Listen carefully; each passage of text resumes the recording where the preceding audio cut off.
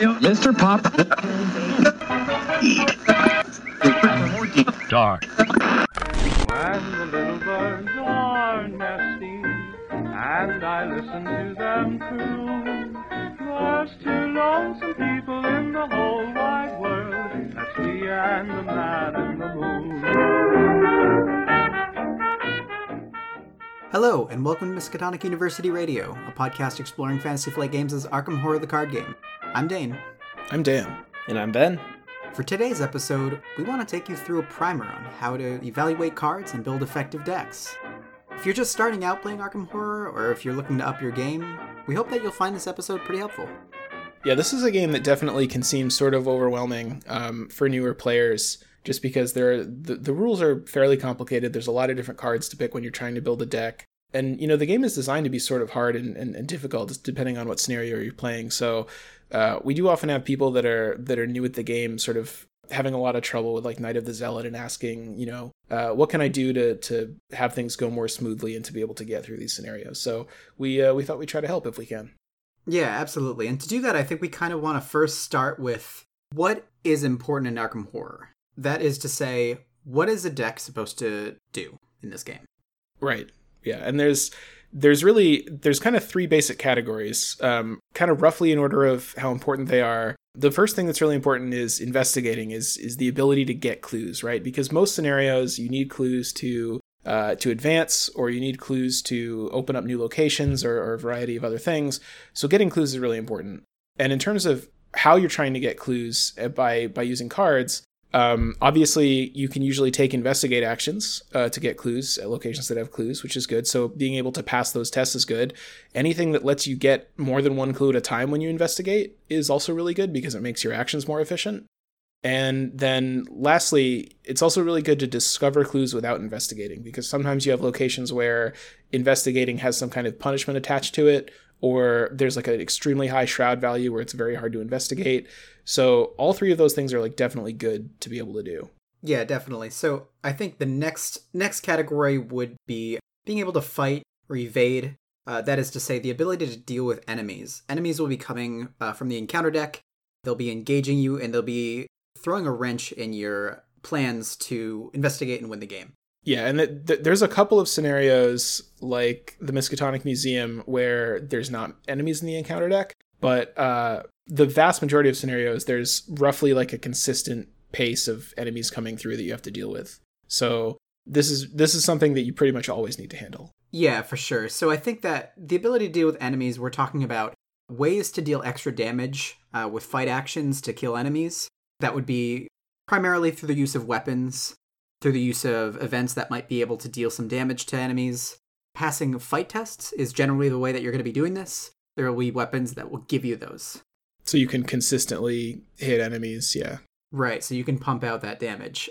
Dealing damage to enemies without fight actions, like I was saying, with event cards, sometimes will allow you to do this. Successfully evading enemies is another way to deal with enemies. Basically, you're able to take an evade action, and then you kind of trip them up for a whole turn, and they can't engage you or your friends, usually, and you'll be able to kind of, what some people refer to as evade tanking. You can kind of use your actions to mitigate their ability to affect you and your friends.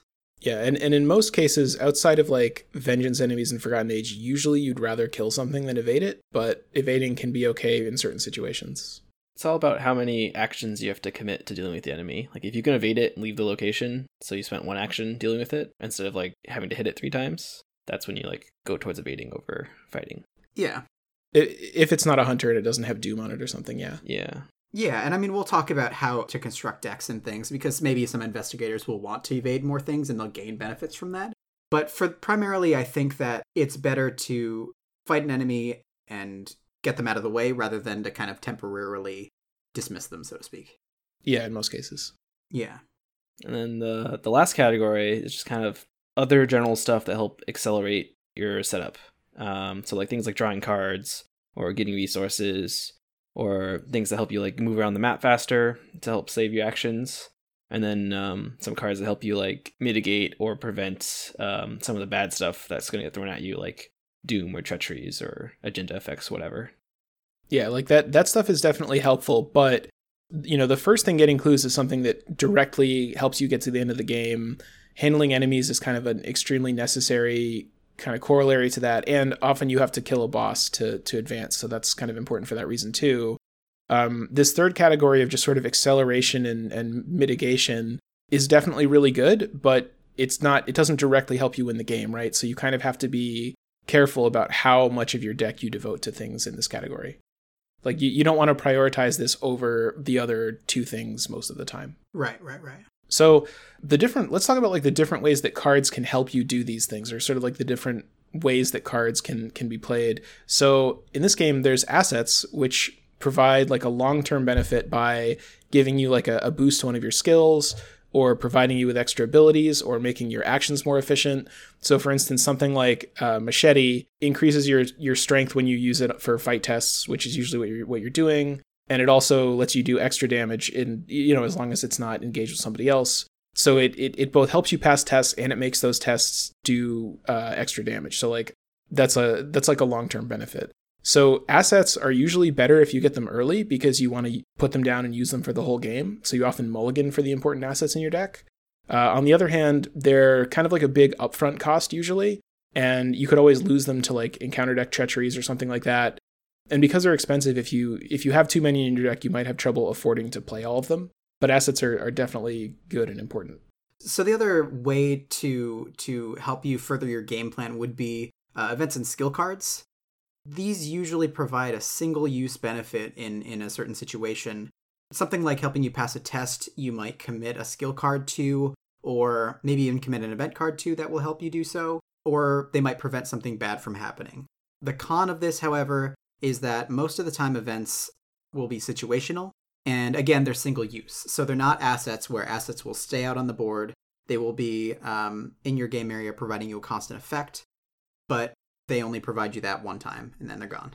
Usually with events, they're often something that gives you some good action efficiency, like you play an event and you'll get a net gain of money or cards or damage or something, or clues, which is usually what you're looking for when you're grabbing an event. Same thing with skills. A lot of skill cards will give you some extra effect if you pass the test, or some of them if you fail the test, to help you, save turns that you would otherwise have to spend drawing or getting money or whatever. Yeah, and we should mention some assets kind of blur the lines a little bit, because some assets have a limited number of uses, either with ammo or charges or something like that. So they're really sort of like events that you can play 4 times or 3 times or something like that, more than an asset that stays on the board forever. But, it's still providing you a longer term benefit. And also the other thing to say about events is a lot of times events are going to let you do something that you couldn't otherwise do, like give you a kind of a single, for one action, you can sort of do something that normally is not within your deck's capabilities. So like I've Got a Plan is a card that, Seekers can play, which lets them do one really big attack, even if their deck normally has no other cards in it that are focused on attacking. Or something like Working a Hunch or Drawn to the Flame or Scene of the Crime is something that like a fighting character might play to be able to like occasionally pick up a couple of clues when they really need to. Yeah, exactly. And you kind of sort of want that mix, right? You want to be able to do both of these things to some extent. Again, getting back to investigating and or fighting and evading. If you have some of those panic button moments where you need that kind of a thing, then that's great to have. Yeah, it's not like you need, your deck is supposed to be this % assets and this % skills and events. There's not like a hard rule like that, but there is kind of diminishing returns, because if you play a lot of assets, then they're kind of competing against each other for your money and your actions to play them. If you're playing a lot of skills, you might not need that many, so you sort of want to strike a balance of picking the best from both categories. Right, yeah. So when you make a deck, usually you're going to try to focus on one of a couple of different roles. So you either try to focus on getting clues, or you try to focus on handling enemies, which usually means murdering them. Or sometimes you play kind of a flex or hybrid character that can do a bit of both. And any one of those roles are definitely useful. So in group play, you can have kind of a mix of specialists and generalists. Like if you have a 3-player group, maybe you're going to have 3 people that are pretty flexible. Maybe you're going to have one person that's dedicated to enemies, one person that's dedicated to clues, and a third person that's kind of able to do both. For solo play, you pretty much need to play a deck that can do both, at least a fair amount. Yeah.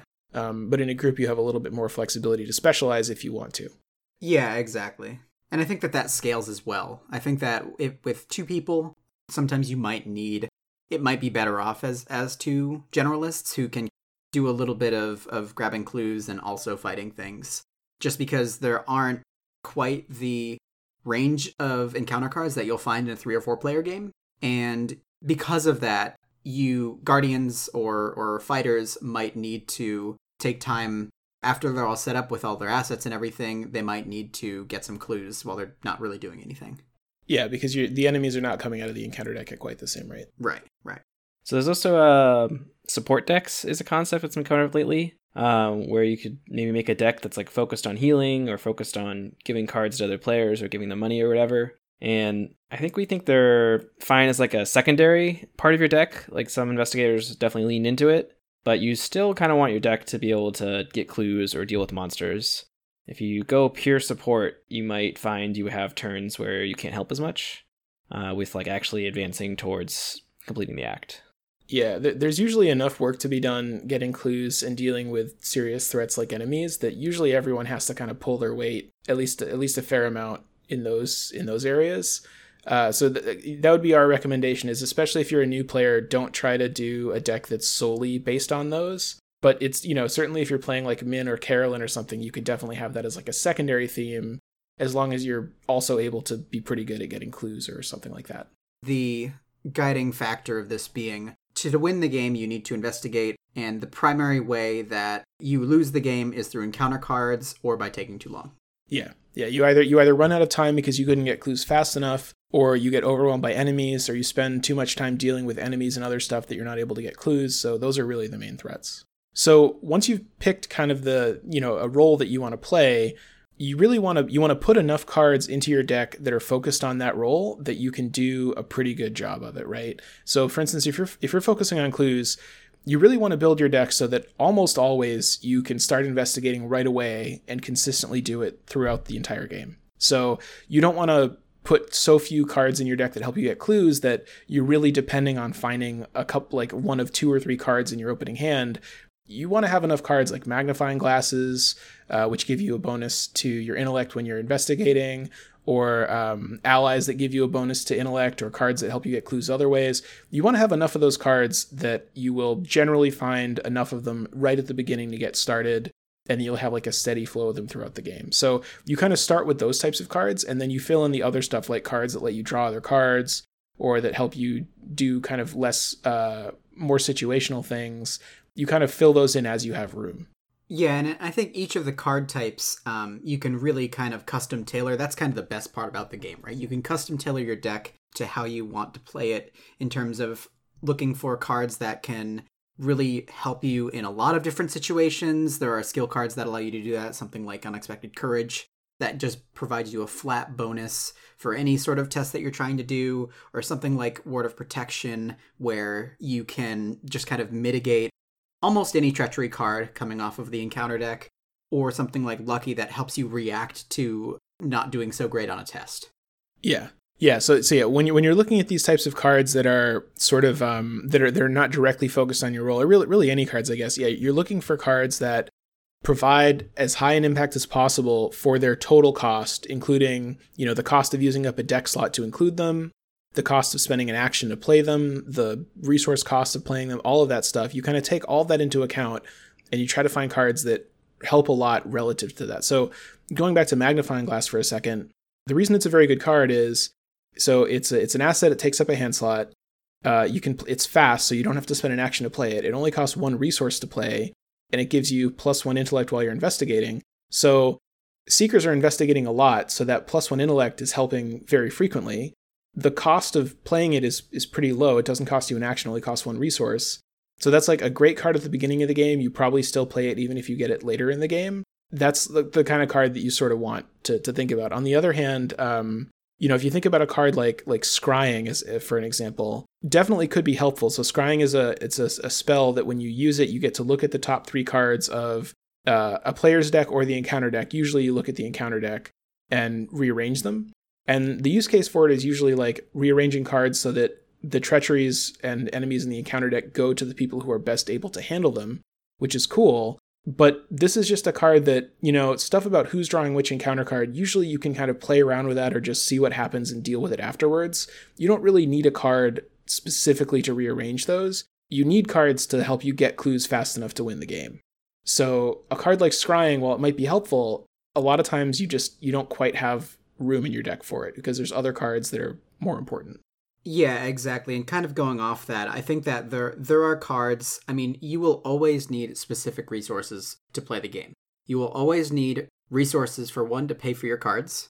You'll always need some way to draw cards semi-reliably so you can kind of further your game plan and get deeper into your deck. So, and I think that it's prudent to stress how effective drawing cards is here, because it's so important for you if you don't find your assets, let's say at the beginning of the game, or to further your game plan in that maybe you're doing more damage with, events. So since you have that one time, you only have them as one-time use cards, you might need to search for more in your deck. And the only way that you're going to be able to do that is by drawing. Even though there is a basic action where you can draw a card, it's so useful to be able to cycle through your deck faster to get to what you need faster.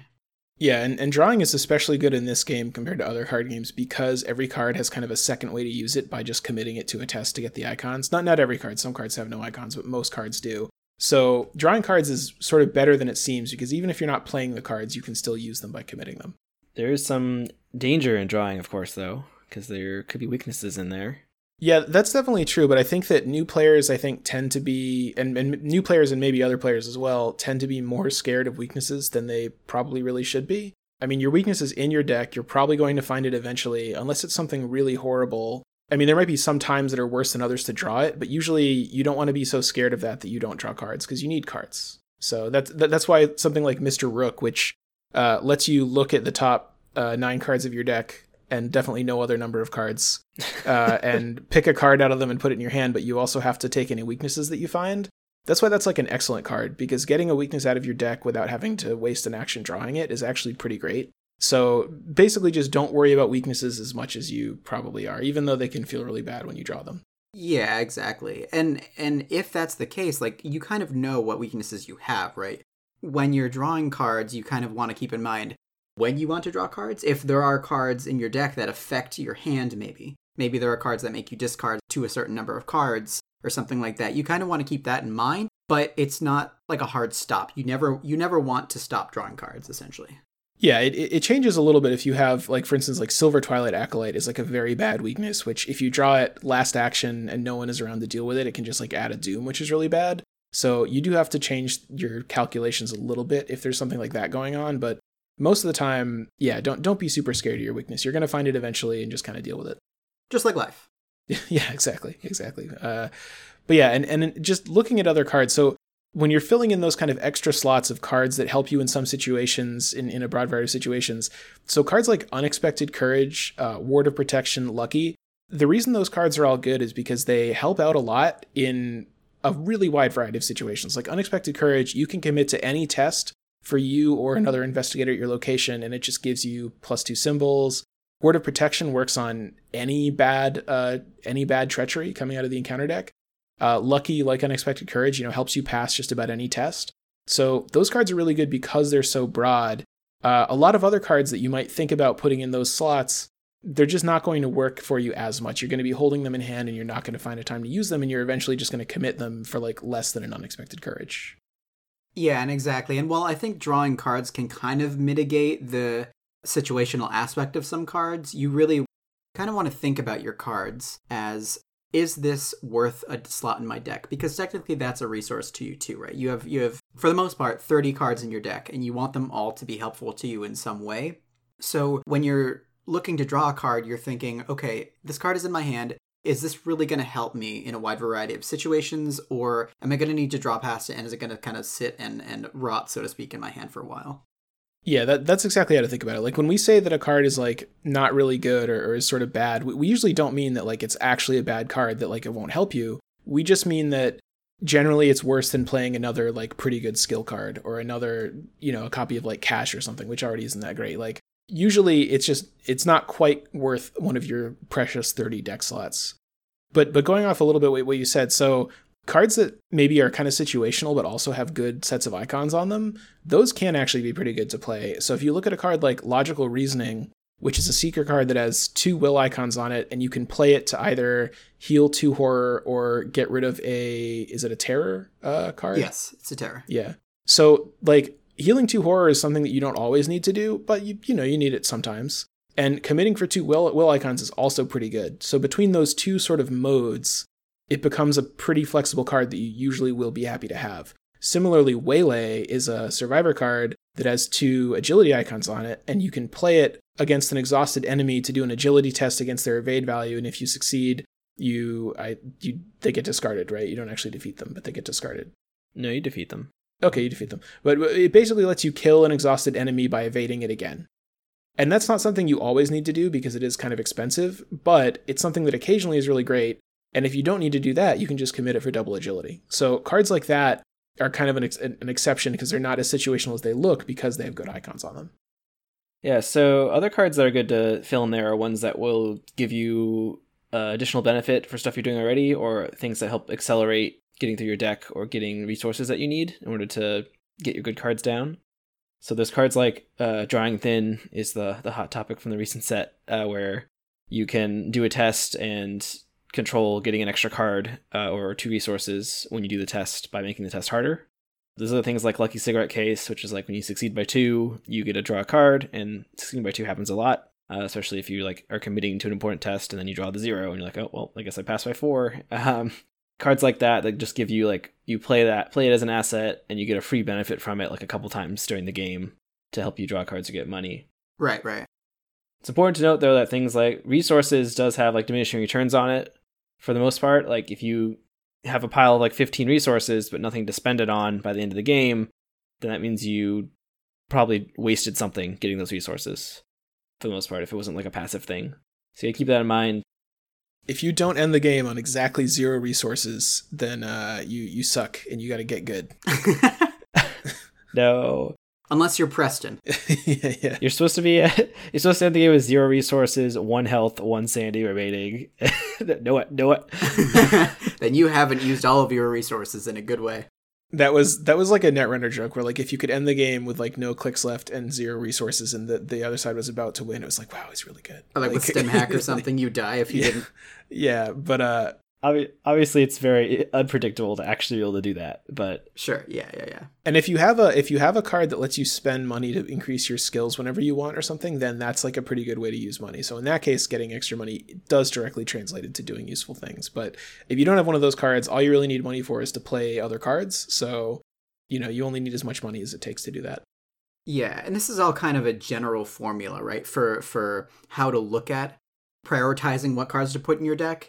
There are certain investigators and there are certain cards that can kind of blur those lines and change your priorities, making you evaluate certain cards or card types a little bit differently than usual. There are some investigators that might benefit from playing different types of cards. For example, Daisy Walker wants to play with tomes or books that, because she gets a free action off of it, can provide great benefit to you and your team by playing them. Min and Silas are able to use skills more effectively than usual. Min can provide extra symbols, extra commit symbols off of skill cards that you play, and you can play them for other investigators. Silas can return skill cards to his hand that he might not have needed to commit. There are also other investigators that actually just use broad, card types. For example, like Safina, who makes great use of events. Her whole deck theme is to play a lot of events so that she can put events under herself and keep replaying copies of those events. It's a very powerful way to play Safina. But even in those cases where you have very specific, strong interactions between investigators and their chosen types of cards, you don't want to go too overboard with it because you're always trying to keep in mind that, yes, I do need to investigate, or I need to help my cluer or whoever is trying to investigate in the way of fighting or evading, things like that. Yeah, and even just, if you look at like Daisy, for example, so Daisy benefits from having tomes because she gets a free action each turn to spend activating a tome, which is great, but that doesn't mean that you should just put every tome in your deck, even the ones that are not very good, because you really just want enough tomes in your deck that you consistently are able to use her ability and get value from it. that doesn't make it worthwhile to play tomes that don't really do very much just because you get a free action to use them. So 18 tomes. yeah, it's Daisy just like carrying an enormous bag of books around, like dragging it behind her. Yeah, that's not super great. Well, I mean, that is her theme. Is she has a book bag to store all those books, but that is she true. only has so many spots for books. Have you guys ever really thought about how, like, apparently in this game you can hold a book in each hand and like read both of them? Yeah. Like, it's sort of hard to hold a book open with one hand and flip pages. Like, this is why Daisy is a very skilled librarian, is because she's able to do this. When you go to school for library science, they kind of teach you how to do that. Once you get your bag of holding books, you can read 5 at once. Yeah, for sure. Oh, yeah. That's so scary and dangerous. I would never want to encounter someone that had the ability to read 5 books at once. I definitely feel like in this universe, the library school it's like Hogwarts or like Jedi Academy or something, where like people end up being either like dark librarians or light side librarians. Like you either get driven evil and insane by like reading scary books, or you like stay sort of good by reading the Bible or whatever. And like Daisy's a light side librarian. Yeah, but, good job, Daisy. you know, yeah.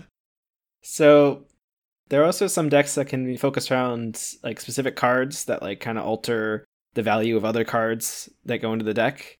A very popular one is Dark Horse, which is a survivor asset that you put into play, and when you don't have any resources, you get +1 to all of your skills. So this synergizes with other cards that benefit from you not having money, like Fire Axe. You do extra damage when you don't have money. There's Madame Lebranche. That's probably how you say it, right? Lebranche. Didn't accent it enough. She has an ability that when you don't have money, you can exhaust her to gain money. That way you have the ability to have money to play events or something when you need to. Oh no, but that turns off your Dark Horse. Oh no. It does, but the idea is you turn it back on right away by like playing lucky or something. Anti-synergy. I want to throw in my usual cranky disclaimer that Dark Horse is really not very good, because getting +1 to all stats, unless you're like solo mode or something, is usually not great. Usually getting +1 to your main stat is great. Getting +1 to like your main stat and will is very good. Getting +1 to all stats is like not really any better than that. But anyway, now that we've got that out of the way. Listeners, come at Dan. Fight him with the power of math. If you love Dark Horse, come find me in real life and challenge me to a fight, and I'll fight you. I'll do it. I'm starting to lift weights. I'm like gradually learning how to use muscles. I'm gonna gradually get good at fighting people, and then if you come at me and you want to fight me over Dark Horse, I will fight you. Just be careful. That person will bring a fire axe, so just be ready to handle that. But they'll have no other resources. Can I? Well, I'll bring a Rubik's cube. So you know which of us is really gonna win that fight. You got one use on that. You can throw it at their head. I'll get on my bike and I'll ride away really fast. No, but and there's other cards like this too, right? So even something kind of minor like Arcane Initiate, which is it's an ally where once per turn you can exhaust it to look at the top 3 cards of your deck, and if any of them is a spell, you can take one spell from among those cards and add it to your hand. So it's sort of a source of card draw if you have enough spells in your deck. So like that card is a pretty good draw engine if you can manage to have, roughly a third of your deck or more be spells. So it does slightly incentivize you to play spells that you otherwise wouldn't play. Again, you wouldn't go overboard and put in like terrible spells, but it slightly alters the priorities of like how you evaluate individual cards for what can make it into your deck or not. Yeah, and then there are cards that are they're a little more like dependent on being sort of like an engine, so to speak, in that you have like a certain combination of cards that allow you to execute your game plan even better. The card combination that I'm thinking of would be like Yaudle, who's an upgraded ally. He costs 1 pip of experience to put in your deck.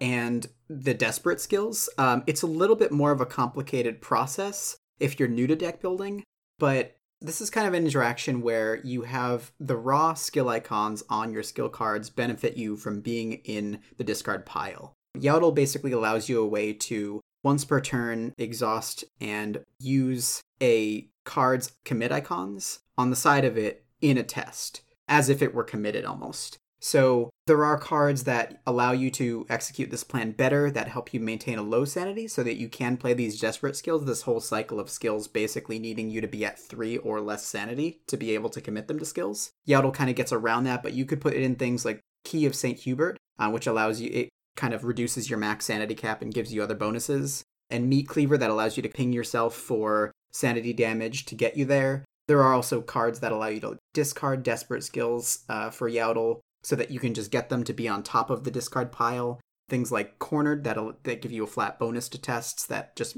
let you discard, or there are certain investigators that it might work better in, like Ashcan Pete, who kind of has a fast action to do that anyways, or Wendy, who can discard a card from her hand and redraw a Chaos token. So there are kind of like more engine effects like that too. Yeah, I guess the point we're trying to make here is we've outlined these guidelines for making decks, but they can immediately be thrown out sometimes with like weird combinations of cards, or investigators might make you be like, oh, it doesn't make sense for this type of deck. So there's lots of like fun, weird ways you can make like an effective deck around some theme that's like goes against the expectation. I couldn't think of what the stupid saying is, but yeah. Yeah, and our other standard disclaimers, you know, we're framing all of this as sort of trying to help you get through scenarios and win the game reliably. Obviously, that's not the only reason people play. If you want to make like a thematic deck where you're picking cards based on sort of like a narrative around your character or something, that's super cool. And it might make it harder to get through the scenario, but maybe that's what you're looking for. And in that case, you should feel free to ignore us completely, because we're just examining things from one angle, which is how do you make your deck as effective and functional as possible. And send us all your fiction, by the way. If you're doing that, I love that kind of thing. Ben loves that kind of thing. We love stories. We love stories regarding these investigators. Maybe not so much the novels, but like if you have really cool arcs for your characters and things, send them to us. Story out the novels without even having read the update. I love that kind of thing. I just don't love it as much as playing really good cards. So, you know. Yeah, so one more thing we should talk about is how to make your deck consistent and like when to put two copies of a card in your deck versus one copy of a card in your deck. Yeah. So like I think most of the time you want to have two copies of a lot of your cards, especially like assets that you are important that you want to get out early on in the game, so you have a higher chance of getting them via mulligan or via draw. Generally, if a card is really good, if you either want to find it early or if you like having multiple copies of it, then it's great to have two copies of it in your deck usually. Yeah, and like, I mean, specifically coming off of talking about Builder-on cards, those are the cards that you want to find first, right? You want to find your assets like we mentioned earlier. You also want to find things that allow you to execute your game plan faster. Yeah, but sometimes there's cards where they're situational, like you expect to need them, you know, maybe once during a scenario, but not more than once. So, for instance, a lot of scenarios end with a boss at the very end, where you have to defeat a very strong enemy. So maybe a card like Dodge, maybe you're thinking, well, if I put one Dodge in my deck, by the time the end of the scenario comes around, I probably will have found my one copy of Dodge, and I probably will need it right at the end. Then that's like a very reasonable reason to play one copy. Or maybe there's other cards as well. So something like I'm Out of Here, which is an event that lets you immediately resign if there's a resign location in play, even if you're not at that location. You know, it's sort of good because it also has double agility icons on it. So maybe you're going to say, I'm going to play one of these because if I need it, it will be close to the end of the game. And I definitely don't want two, but one of them is fine because I can commit it. And just generally, the more cards you're drawing, the more okay it is to have one-ofs in your deck. Because if you're drawing everything in your deck, then it's sort of okay to maybe only have one copy of certain things. But if you're drawing fewer cards, then that kind of pushes you more towards consistency of having two copies of most of your cards. I think on average, you probably have maybe 6-ish single cards in your deck, and then 24, cards that are doubles, like 12 times 2. That sounds about right, especially when you get into upgrading cards. You'll find cards that do what you want to do better, and then you might think about cycling your level 0 cards out. Yeah, that's not like a strict rule or anything, is like that 6, but that's just kind of how it turns out a lot of the time. So, but you don't have to follow that. Yeah. So you mentioned spending XP to upgrade your deck. That's maybe the last thing that we should talk about. So that's another thing that can feel kind of overwhelming at first, because there are a lot of options. You have a certain amount of XP and you want to decide how to spend it. I think the best advice that we can really give is, look at the cards that are available, evaluate them the same way that you evaluated cards when you were building your deck in the first place, in terms of finding cards that have high impact, that help you with your core role, or that provide either very flexible and or very powerful help in other specific situations. And just try to find where can you spend your XP to get the most value for it. So one thing is cards that cost 5 XP I think those cards are very good, but it sort of seems like they often are not as much bang for your buck in terms of XP as maybe like cheaper cards. Is that more or less right? I think for the most part, even when we talk about them in card reviews, it's like, oh man, this card is very powerful, but it's 5 experience. And so it has to be impactful so that when you draw it, it like makes you a lot stronger, because it's always possible you won't draw the card. So it might be better to like buy like 3 level 2 experience upgrades instead, so you have a better chance of benefiting from it. Yeah. I think there's might be some exceptions if you're specifically designing a deck with that upgraded card in mind. Like maybe that's the first thing you're going to get. But I think in general, there might be cheaper things you want to pick up first. Yeah, like if you're building a deck around Flamethrower, which is like a 5 XP two-handed weapon for Guardians, it's like very powerful, then yes, probably maybe that is the first thing that you want to upgrade. But in general, like for most characters, if you have a choice between getting like 1 copy of like a 5 XP card that's powerful, or adding like 3 1 or 2 XP cards to your deck that are each very useful, you might want to sort of err on the side of getting cheaper cards, at least at first.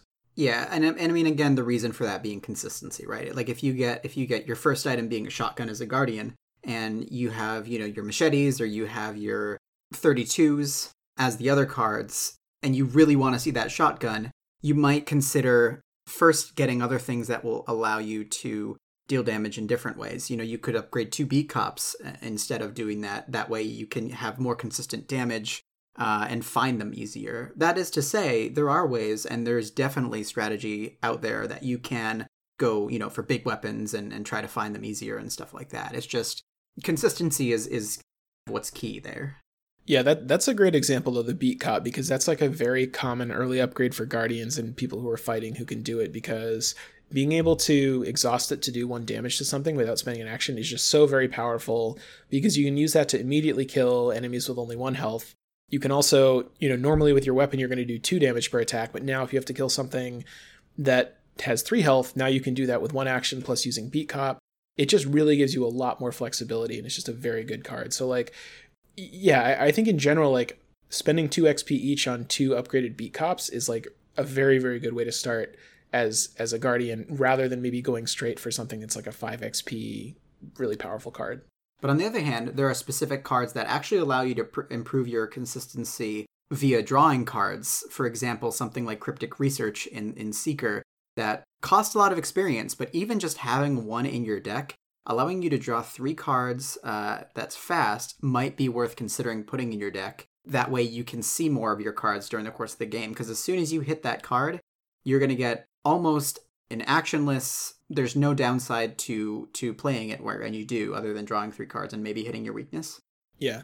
The other type of card that you can upgrade into is permanence, right? So there's a few cards, not too many of them, which instead of going into your deck, they start the game on the field and they never get shuffled into your deck. They never go away. They just provide some kind of passive benefit.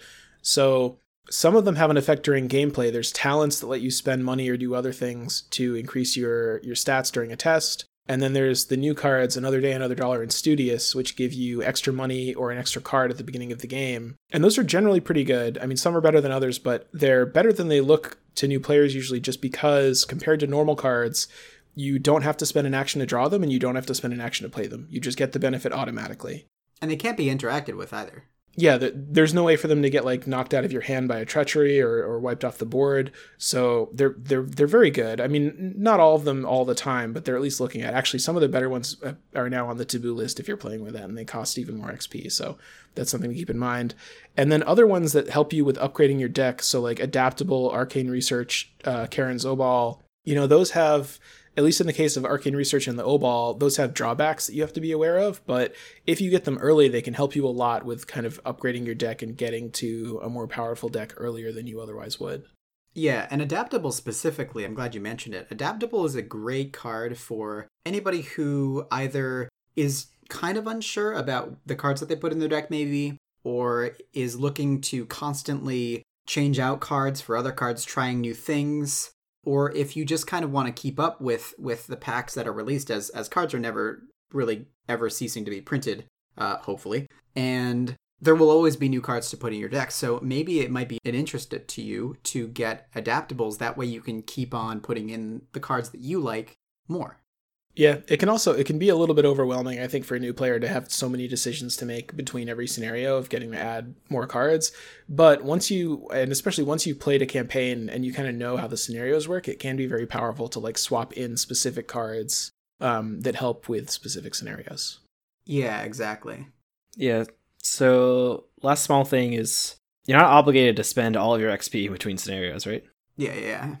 And then there's also a couple permanents that give you like extra slots. Like Charisma gives you an extra ally slot. Relic Hunter gives you an extra accessory slot. Those are pretty good if your deck has extra multiple allies you want to play or multiple accessories. Charisma is particular we like a lot because there's often you'll get maybe campaign allies that you want to add to your deck, and they're usually some of the strongest cards available. So you want to be able to play those in addition to whatever you have in your deck already. But even in general, like having 2 allies on the board with the Charisma is great. Yeah. And having that option available. Yeah, it's maybe not like universally true, but like most decks, there's probably 2 different allies that are like worth card slots. So if you have Charisma and getting to play both of them is pretty good. Yeah, and there's definitely good reason for that, right? Because allies are great. They not only help you with an effect that they might have, such as Dr. Christopher Milan, for example, who gives you a static bonus intellect, but also provides you money every turn.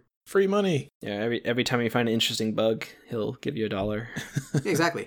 But also they have a health and sanity stat of their own, which allows them to help you mitigate damage. You can also think about them in that sense. Sometimes there are allies that are more expendable that allow you to do such. Sometimes there are allies that you want to keep around more. So Charisma is just a very effective card because of that reason. Because you might want to play Christopher Milan, but if you're Daisy, you might also want to play a research librarian who allows you to tutor out any book in your deck so that you can use it on Daisy.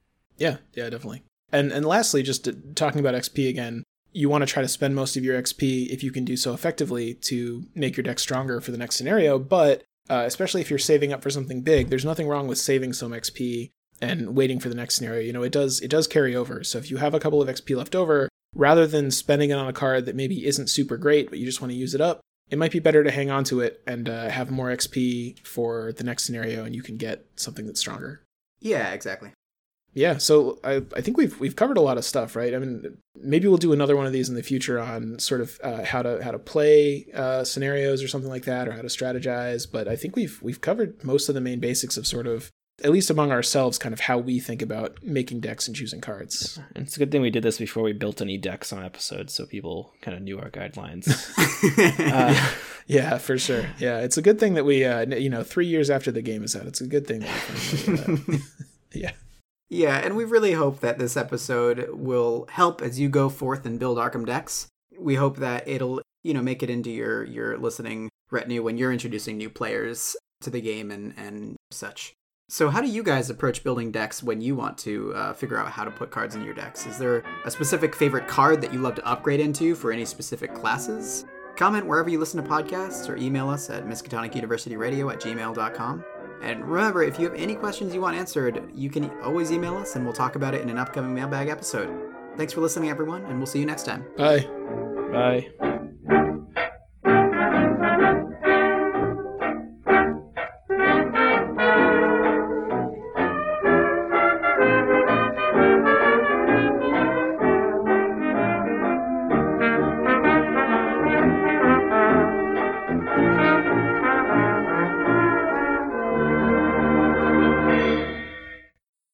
Alright, I need you guys to promise to never mention that I've actually read one of the novellas. It would make me a huge hypocrite, and people might start reading books, and that'd be very dangerous. So just make sure we edit that all out. Great. Zoogs!